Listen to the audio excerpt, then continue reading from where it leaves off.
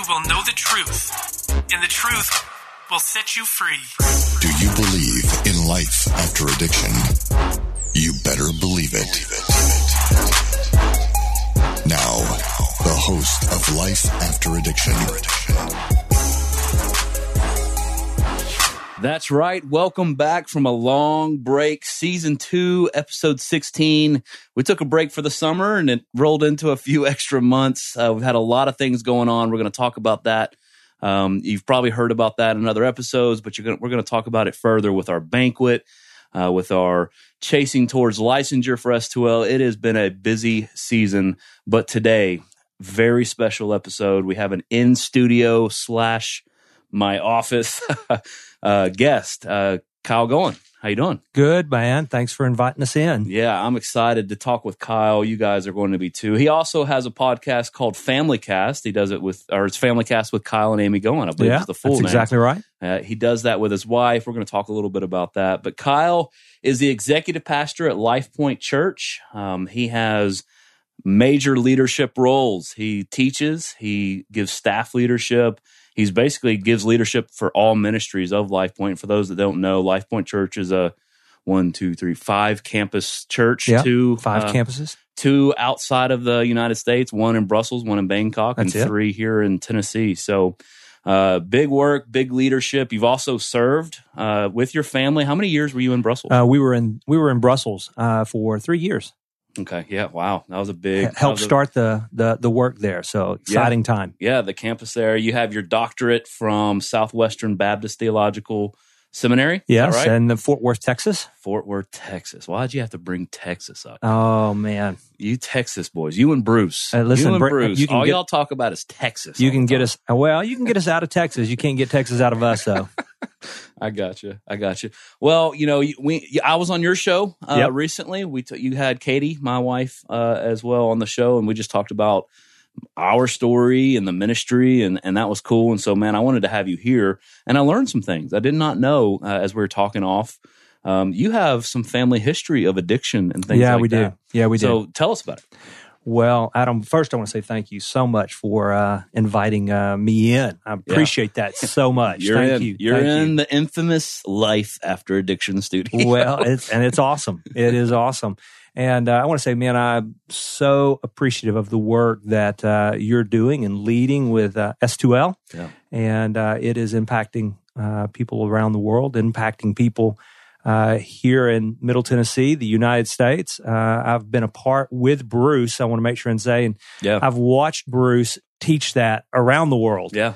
And so you guys are having a not just a nationwide impact, you're having a global impact in what you're doing. So thank you guys for all that you're doing. Well, thank you. Yeah, man, my story kind of goes back to Texas, growing up there. I come from a family of addiction. Just to be real honest with you, I'll try to keep it concise. But man, even as I've been thinking about us having this conversation, wow, there's a lot of addiction in our background and in my background. I think probably some of my dad came from a home of addicts. My dad was 20 years older than my mom. If my dad were still living today, he would be 95. Oh, wow. Yeah. And so my dad was 20 years older than my mom.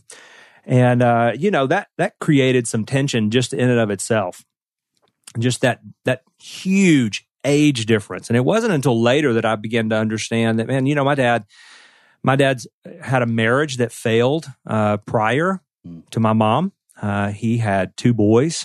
I think my mom was only, less than 10 years older than my oldest half brother. And that his first marriage ended in divorce because of drugs and alcohol. Yeah. My dad's dad was an alcoholic. He died in prison. He had gotten in a fight, got drunk, got whooped, got beat up, was thrown in jail, and died of an aneurysm in jail. That kind of background kind of carried forward into my family. I think it's probably some of my earliest memories. I've said this before. I don't remember as a small child my dad being sober. I never remember that. Wow. I'm not saying that he wasn't. That's not a memory that I have, though. Some of my earliest memories are playing sports and wishing my dad weren't on the sidelines. Just he would show up drunk early in the mornings, and really, it was looking back, he was still hungover from the night prior. Yeah. You get in the car, and I've heard it said the worst 15 minutes of a child's life is after a game riding home with a parent. Mine was made even worse because he was drunk. He was there wasn't. I don't remember there being a lot of good things that he had to say. It was always why you couldn't do better. Yeah. But that intensified because of the alcohol, even. Yeah. Okay. I remember us leaving home, having to leave home in the middle of the night. I lost count. I mean, 20, 25 times before they divorced. Wow. I have a little sister who was born. I was 5 years old, almost 5. She came along. My dad had his first heart attack at the age of 42, while my mom was on floor 2 in the OBGYN delivering. Goodness. He had a heart attack and was on like the next level up. Oh, my goodness. And so you were 5. Yeah. Oh, wow. And so my dad was medically disabled, which just thrust him into, every day, all day. Alcohol moved to prescription pills, which moved to, and then I had half brothers who were doing this along with him in our home. Our home had so much dysfunction, which led to us leaving in the middle of the night many times, or leaving after he had passed out. Or And would you just go to a hotel or family? We like would- your mom's family. we would go to my mom's family, and we got there, and my grandmother, we lived with my grandmother. All those times we would leave. Yeah. My mom's dad was an alcoholic, and he was in a nursing home because of his alcoholism. She had brothers who alcoholics, and so all of this just was in our family. Dysfunction and lies and people covering up for why my dad's not where he is, or why my uncle doesn't show up to this, or why our family's not getting together because of someone's always drunk, always high, something going on. I remember my dad sleeping at night with at different points of time, sleeping with a gun beside him because he thought we were leaving. Gosh. I remember him. I remember one night, I don't know what the explicit rating is on this. I remember one night my dad getting a little, he was drunk. He knew we were going to leave. Took both sets of car keys, put them in his underwear, and went to bed. Oh, man. That kind of thing. My parents divorced when I was in the 4th grade. And my dad had gone in and out of rehabs. Yeah. He had gone through all the, at that point in time, just to be real honest with you, the only thing that we knew about was AA, 12 steps. Yeah. And we heard often about he was an addict and that's all I'll ever be. And I'm hopeful I can overcome that. Yeah. Yeah. A lot of hope there, huh? Yeah. That's all I'll ever be, and I have hope just for today. Yeah. Okay. Honestly. And so they divorced when I was in the 4th grade. My dad went through rehab again, came out, made a lot of promises. Yeah. They remarried the beginning of my 5th grade year. And then by the end of my 5th grade year, they had divorced again. Oh, my goodness. I would tell you that during all that time, my only solace, just to be real honest with you, was the church. Wow. My mom, outside of the Lord and my wife, my mom is who I am today. Wow. She is a big part of that because she was a rock. She was she was a firm believer in Jesus, and she kept us in a church because that was where she knew that I was going to be around. That was the hope that I was going to be around good, godly, Christian men because there weren't any Christian men in my life. She kept me in sports. She wanted to know who my coaches were. because she had enough yahoos Yeah. in our family that she wanted to make sure who were the men that were around. I told you I was living with my mom, my sister. We moved in with my grandmother, and my aunt lived next door. So I had, my mom was very intentional about making sure I was around good, godly men. Yeah. That was important to her. Yeah. That's, I want to ask a question because the chaos that you just described, I mean, obviously a lot of our alumni, a lot of our listeners have been the ones causing the chaos, but we also have families that listen that are the recipients of it. And the stories that I hear are very similar of guys that come through the program, their childhood, awful things, and the chaos they cope with, which you found solace in the church, they're finding comfort in a bottle or something like that. And not only that, but they're justifying it because they saw a parent doing it. So you found comfort in the church, and I want to know why. Instead of turning to the things that a lot of people turn to, because that's chaos, and you answered it. Your mom made sure of it, but talk a little bit about that, and just you found rest and peace. So I'm guessing from a young age, from 5th grade, your relationship with the Lord probably began growing because you had a trust there. Well, let me give you a little history on my testimony just real quickly. I was 5 years old. I remember being in church. Again, even as a 5-year-old, seeing my dad. My dad never went to church with us. So my mom, like I said, she had us in church. I remember being a 5-year-old, seeing little 5-year-old buddies in the church I grew up with. If you were making some sort of spiritual decision, you had to go down front. At the end of the service, you talk to a pastor. I remember telling my mom, I want to go do what those guys are doing. I don't remember much about what happened. I was 5. My mom filled out a piece of paper. Yeah. I will tell you that that's not when I came to know Jesus as my Savior. I don't discount what happened at 5 because it was at that 5-year-old level that I think Jesus became a real person, and this must be somebody that is important. And we come to this place, this building all the time. And so I recognize that. It wasn't until, we had gone through divorces, I was in church, all these things, but it wasn't until I was about 13 that I came to know Jesus as my Savior. I knew all the right answers: Jesus, God, church, Holy Spirit. Fill in whatever the Sunday school answer, whatever you had in Sunday school or whatever, that was the answer. You could regurgitate. I could handle that. But it became real to me at the age of 13. And at the age of 13, I surrendered my life to Jesus as Lord and Savior. I was confronted with the fact that I had put faith in all kinds of different things, but I'd never trusted Jesus for. So Christ was alive. He was real in my life. He was alive in my heart. And so with that, I wish I could tell you, like a lot of teenagers, that everything was perfect at that point. Yeah.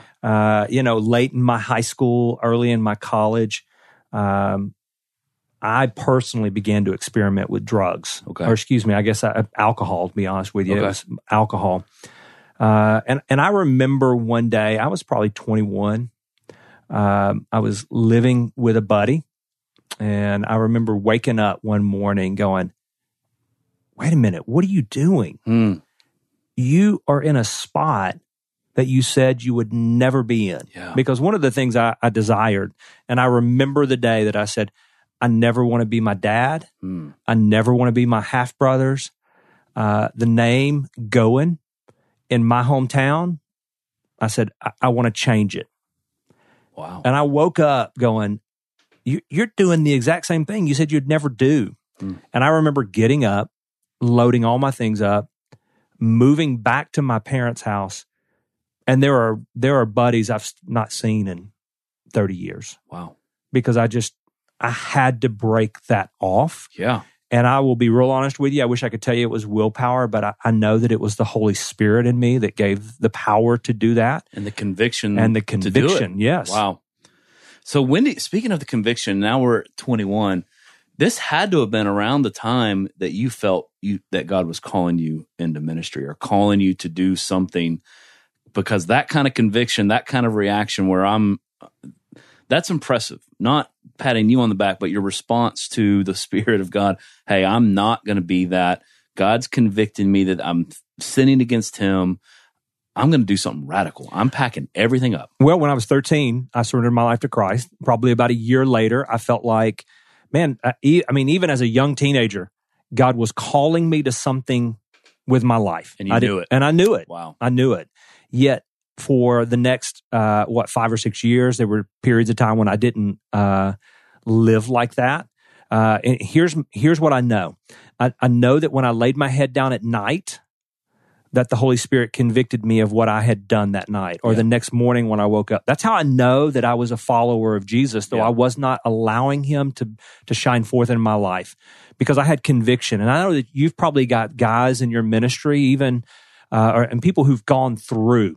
How about that? They've even gone through and who now give testimony that, yeah, I was a follower of Christ, and I know that, though I didn't allow Him to live through me because when I laid my head down at night, I felt conviction. Yeah. That's only the Holy Spirit that does that. And there's a difference between worldly conviction and Holy Spirit conviction. Worldly conviction, I think people can, no, I felt bad about doing that. And well, that's not what we're talking about because worldly conviction, a lot of times will roll back on you. Yes. I feel sorry for myself or it's someone else's fault. I'm angry now.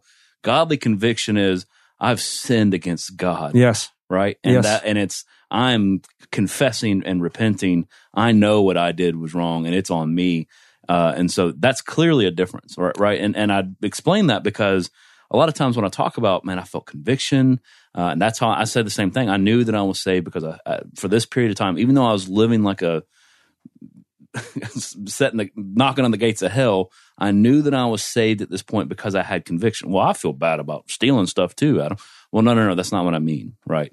And so I break it down. Yeah, it's much deeper than just I feel bad. I got caught. I was convicted to a core that said I've got to do something. I've got to change. I can no longer do this. And I'll be honest with you, I didn't do it on my own. Right. It took the church. Yeah. I ran back to my church and I got people around me who were praying for me, who were walking with me.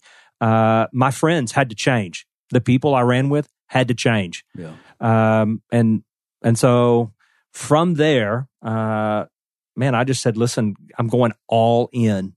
I'm thankful that the Lord, I never got to where my dad, my stepbrothers, or my half-brothers, or I never got to where my half-brothers and my uncles and my dad were. I never got there. Praise God. It is a grace of the Lord that the Holy Spirit woke me up that I had, something's got to be different here. This is not who you've proclaimed to be.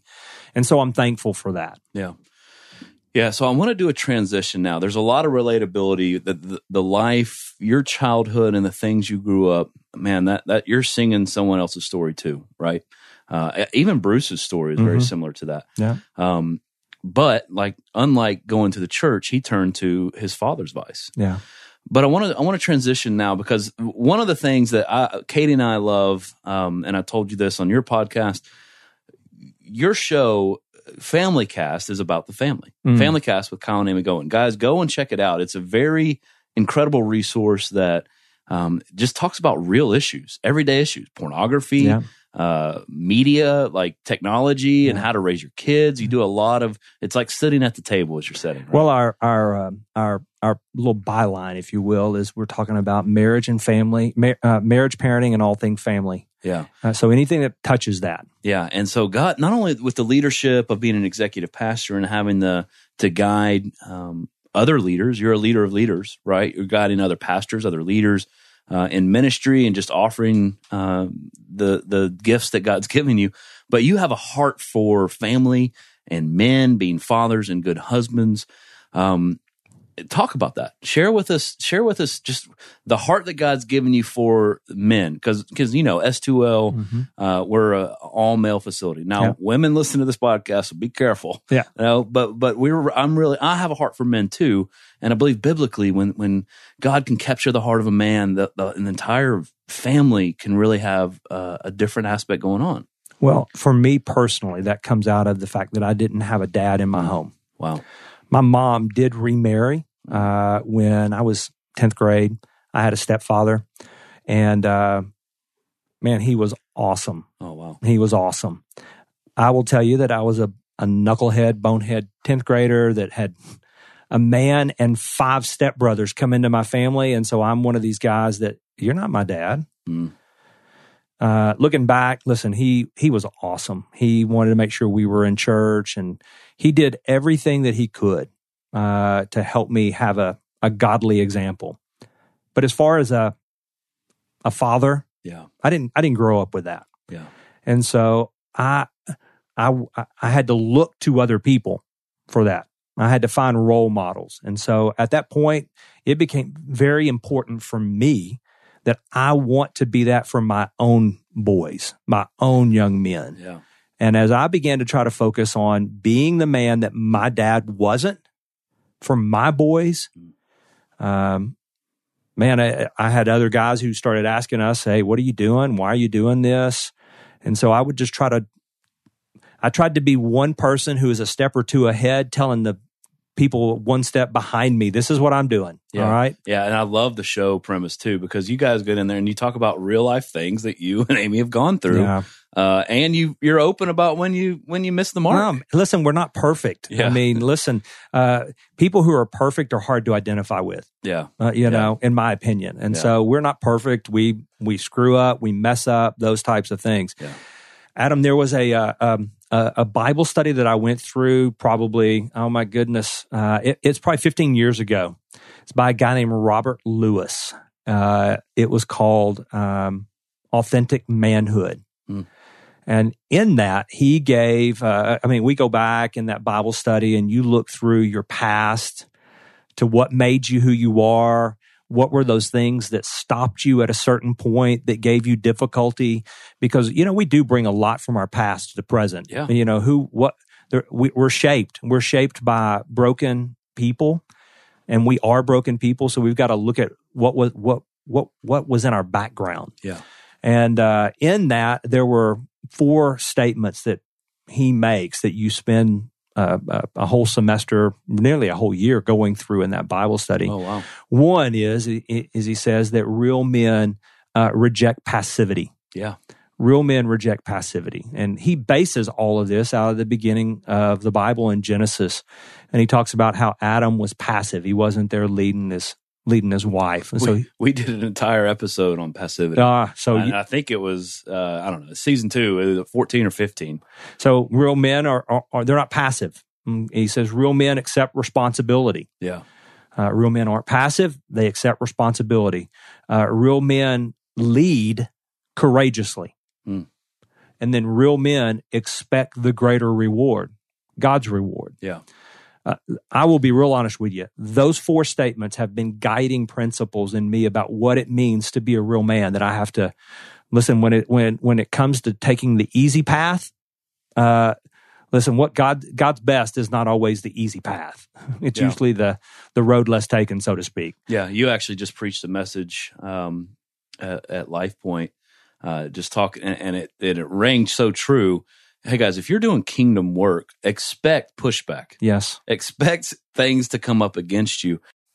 Yeah, there's an enemy that doesn't want you to succeed in what it is that the Lord has called you to do. So you don't want to be caught off guard. For sure. Yeah. And even that last point, gosh, that's so brutal. That last point of the 4 points you made where it's saying the reward, the future glory almost. Mm-hmm. That's the part that's really hard. I mean, I talked about this in class the other day. You're not doing those first 3 points, the hard things that God's called us to. Sometimes it's beautiful, right? Mm-hmm. Sometimes it's an incredible season of fruit. But a lot of times it's hard with the pushback, but you're not in these things for some current reward, right? Nope. And I'm reminded of the testimony of Moses, just hard life, 80 years, 40 years of wandering, before the Exodus, 40 years afterwards, and then he never even makes it to the promised land. Mm-hmm. He doesn't receive the earthly reward, but we're expecting the future glory.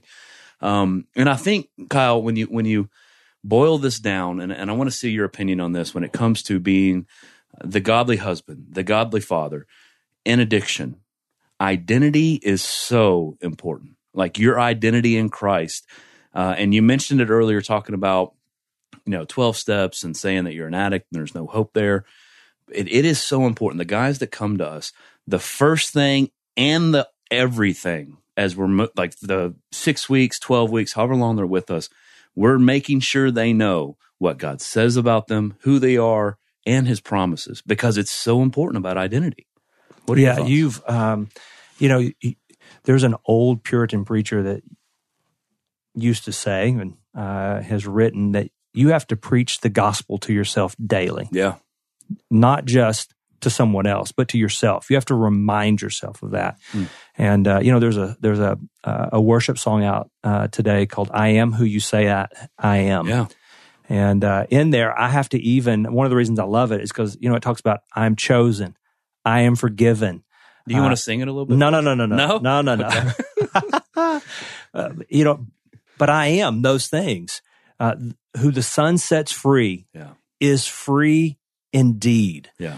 And so when you're expecting the greater reward, God's reward, the only way you get there is by rejecting passivity, by accepting responsibility, and by leading courageously. And leading courageously, if I can't lead myself, I'm not going to lead anyone else. Yeah. So that first and foremost is for me.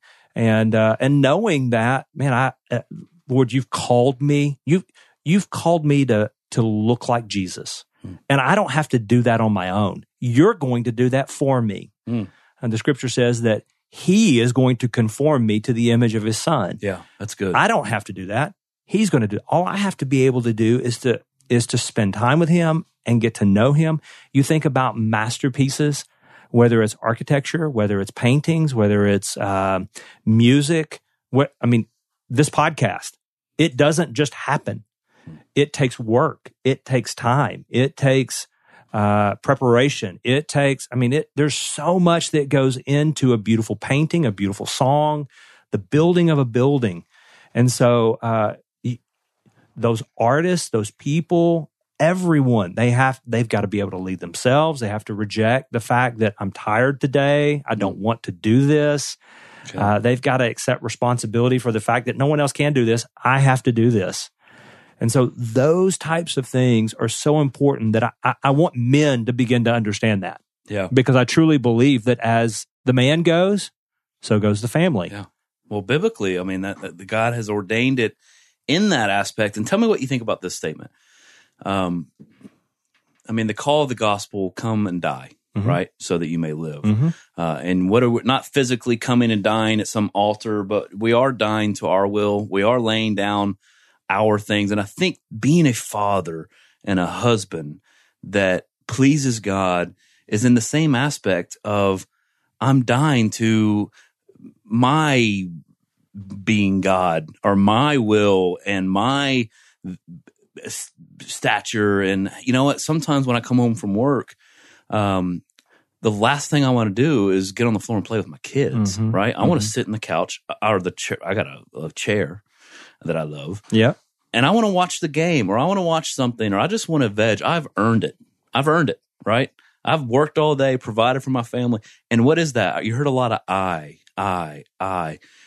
And I think the same call of the gospel to be the godly man that he's called you to be is not that you're just a punching bag or you're just like, life is, no, but God's saying that your greatest joy, your happiness, my glory, I am most satisfied. What is Piper's thing?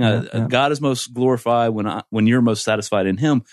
But because that's true life and you're going to find it in that. But the concept of laying it down, it seems so outside looking in, it seems so like, man, that's a lot of loss, right? That doesn't sound great at all. But we're telling them, I'm proclaiming to you guys, that is the design. That is the design. And I think so I asked you at the beginning, then I went on a rant. Tell me what your thoughts are on to be the godly man, to be the godly husband and father. It is kind of come and die. It's the call of the gospel. It is the call of the gospel. What I'm thankful for, though, is that I have a lifetime for the gospel to be lived out. I'm not perfection today. Yeah. I won't be perfection until the day I see Christ. Yeah. And when I see him face to face. And so I had a a buddy say a long time ago that I stick to it and I use it. It's not about perfection. It's about direction. Yeah. And so every day I want to get up and I want to take another step, 2 steps, 3 steps, whatever it is, towards Jesus. Yeah. I want to look like him. I'm going to fail, but I am going to try to die today. Yeah. I'm going to get up and I want to put myself on the altar. So to speak, where I'm, Lord, not me today, but you. Yeah. I try in the mornings before I get out of bed to make my very first prayer, Lord, I want this day to be about you. Yeah. And then it's, Lord, I want to spend time with you. I try to read his word. And then I'm asking you, Lord, each moment, make me more like you. Yeah. Each decision, trying to keep that in my mind. And there are days when there are moments in time where I don't. You need to hear that. Oh, yeah. But in that moment in time, when I know and I recognize because the Spirit is alive in me and he prompts me, hey, that was not what you needed to do, then I turn. Yep. I want to turn right then. Yep. Not I'll get to it later. I want to turn right then. Lord, forgive me. Yeah. Let's start again. That's so good. That's actually my measuring stick for growth. It's not how many days in a row do I think I nailed it. Mm-hmm. It's not that. It's not how many days in a row do I think that I was a good father, good husband, good leader, good pastor. It's not that. The measuring stick of when I feel like I am growing and in tune with God is how quickly do I respond to the conviction when I do fail? Because I know there's not going to be a ton of days in a row. It's when you do fail, when you do come home from work and you're jackleg to your wife, how quickly am I to repent to God and seek forgiveness from my wife? Or does my pride swell up? Am I being prideful? And it's almost like this internal thing in my mind and in my heart of, you're not going to apologize. You're not going to apologize for that. And then you almost just have to, the godly man does. He repents to God first, right? I've offended you. But then it's like, I'm immediately, and you need to do it quick. For me, I need to do it quick because if I fester on it, it's just pride swelling up. And so, hey, baby, I was out of line there. And even if my point is right, I'm not saying that I'm wrong. If I am, I am. But the way I spoke to you there, I wouldn't allow any man to speak to you that way. And I apologize. And that's, I'm sorry. And it's not you, it's me.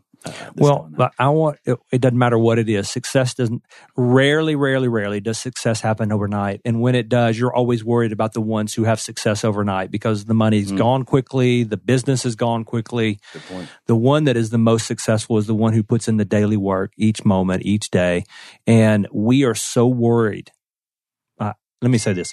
I am so worried about the end result, the destination, so to speak, that I forget about the process and the journey. And listen, what the Lord is concerned about so much is what happens right now, this next moment, this next moment.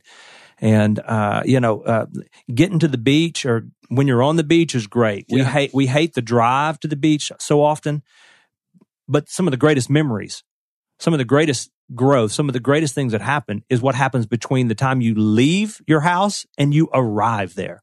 We laugh the most about things looking back. We remember that, remember this, and we discount the process and the journey.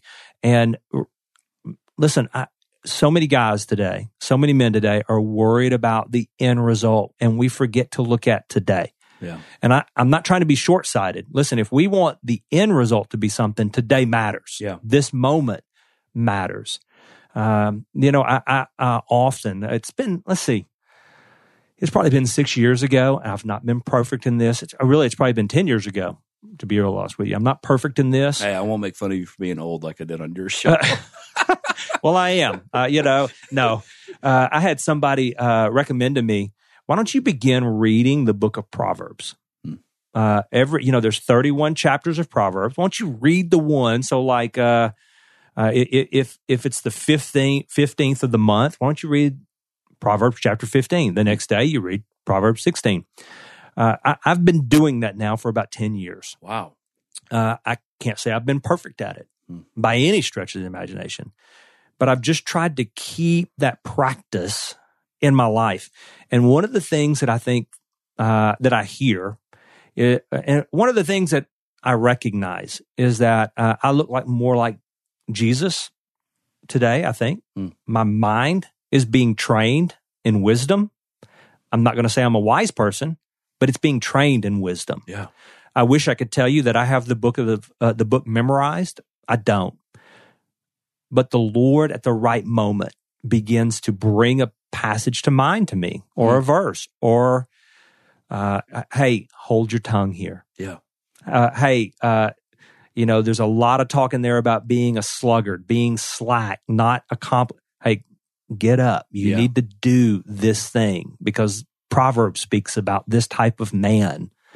Hey, guard your eyes, because if you're not careful, your eyes are going to lead you in places they don't need to be. Watch your feet, where your feet are taking you. To me, Proverbs is all about the daily life. And so, man, I want to encourage men. I seek to try to encourage men. You worry about the next step. When you worry about the next step, the next 10 steps are going to be okay. Worry about this step. And I don't mean like the 12 steps. I mean like, no, I got you. I mean like walking with the Lord in this moment. And when we have the proper identity as a son, and a son who wants to please his father, there's a lot of metaphors in the Bible about, that's good. I'm a master, or God's the master, I'm the slave, I've been bought, and I believe all those things. But I'm telling you, as a dad with a son, 2 sons, a daughter, I want to be the type of son to the father, and I want to be the type of father to my sons that I see reflected in Scripture. So if I want my sons and my daughters to walk in obedience, then I need to model obedience. Yeah, that's good. And as I focus on what is the next thing that the Lord wants me to do, how I speak to my wife, how I respond to people, if I can't control those things, I'm not going to control a whole lot. Yeah. Yeah, so that's good. Like, I love the practical guys. So we're giving, if you're hearing this and you're just like, I'm just struggling with this, being a godly man. Well, you just heard practical. Kyle, for the last decade, and he has his doctorate from seminary. He's a pastor. He's studied God's word, and he for 10 years has gone through the book of Proverbs. Why? Because you can't forget where you left off. And if you messed up, you look down, today's the 17th, read the 17th chapter. There's something practical. But as we close out, I want you to go over the 4 things that you mentioned earlier. And I always know that it's a good episode when you hit the record button. Next thing you know, you look up, it's been 40 minutes, right? We've been talking and it's been flowing really good. I'm so thankful. But would you close out with just recapping the 4 points from the men, godly man, being a righteous man, and then just final thoughts that you have? Well, one, I want to make sure and say, I think it was by a guy named Robert Lewis, That's right. Authentic Manhood. I think today that has been repackaged and redelivered in a thing called the 33 series for men. You can probably find it online, Amazon, somewhere along those lines. But the principles that he speaks of, those statements are: real men reject passivity. Yep. Real men accept responsibility. Real men lead courageously. And real men expect a greater reward, God's reward. Those are the types of things that the Lord's planted in my heart that I've tried to pass on to my sons. When we talk about them, they became ways that we could say, hey, let's not be passive in this. This is an opportunity for you to lead. Hey, I'm expecting a greater reward. You want to put that away. Not that you're not going to be able to enjoy that, but today you got something else to focus on. Yeah. I tried to implant that with my daughter, that this is the type of man you're looking for, those types of things. And so I think probably the thing I would want to leave is that no matter where you are, if you're a follower of Christ, if you're struggling today and you are ready to bail, or, man, you're having a great day, I want you to know the Lord loves you. You're not alone. That's right. This can happen. You can walk in freedom. We won't walk in freedom alone. We don't do it on our own. It's the Holy Spirit who resides within us. Greater is He that is in you than he that is in the world. He has placed you within a body. Yes, as a follower of Christ, you're a part of the big church around the world. But he desires that you be involved in a local body. That's right. Because when you get involved in a local body, there are people who walk alongside you. He desires that we be vulnerable. When I say vulnerable, that we talk about things. That's difficult for men. Yeah. But I want you to know that when we do that, we find freedom. Yeah. And we begin to understand that I'm not doing this alone. Get in the Word. The Word. I want you to know this. There is freedom in the Word. Yeah. The living Word, Jesus Christ, but there is freedom in His written Word as you begin to read it. If you say, man, I don't know if I read well enough, I get lost, listen to it. Sit under it. Be in teaching. The Word is powerful, and it will change you and your family. I promise you. Yeah. I promise then you'll know you. the truth, and the truth will set you free. Thy word is truth. Your word is a lamp unto my feet. It is a light unto my path. Yeah. Your word I've hidden in my heart that I might not sin against you. The word is powerful. Yeah. You said something one time in Scripture. How do we overcome? By the blood of the Lamb and the word of our testimony. Yeah. What should our testimony be about? How the word has changed us. Yeah. Yeah. Awesome, man. Great. Man, this is good conversation. We've given good testimony, right? Yeah. Overcoming the enemy, Yeah. and some practical things. Obviously, go and check out Family Cast with Kyle and Amy Goen. Very, very, very good resource to just man, I got young kids, right? And so I'm loving hearing that. Even you just talking about training your daughter to marry a godly man. I'm in trouble with my daughter. She's a firecracker. She's 2.5 now, but I just know she's going to give me trouble. So I appreciate what you're doing. I appreciate the time here and speaking to our guys. This is awesome. We're going to have to do it again. I hope so. I'd love to. Hey, guys, listen, stay strong, stay in the Word, and I promise you, you are an overcomer and you can overcome. That's it. Life after addiction. Life After Addiction is a production of S2L Recovery. If you have any questions you'd like answered on the podcast, email them to info@springtolife.net. That's info@spring2life.net. And for more information on addiction recovery, visit s2lrecovery.org.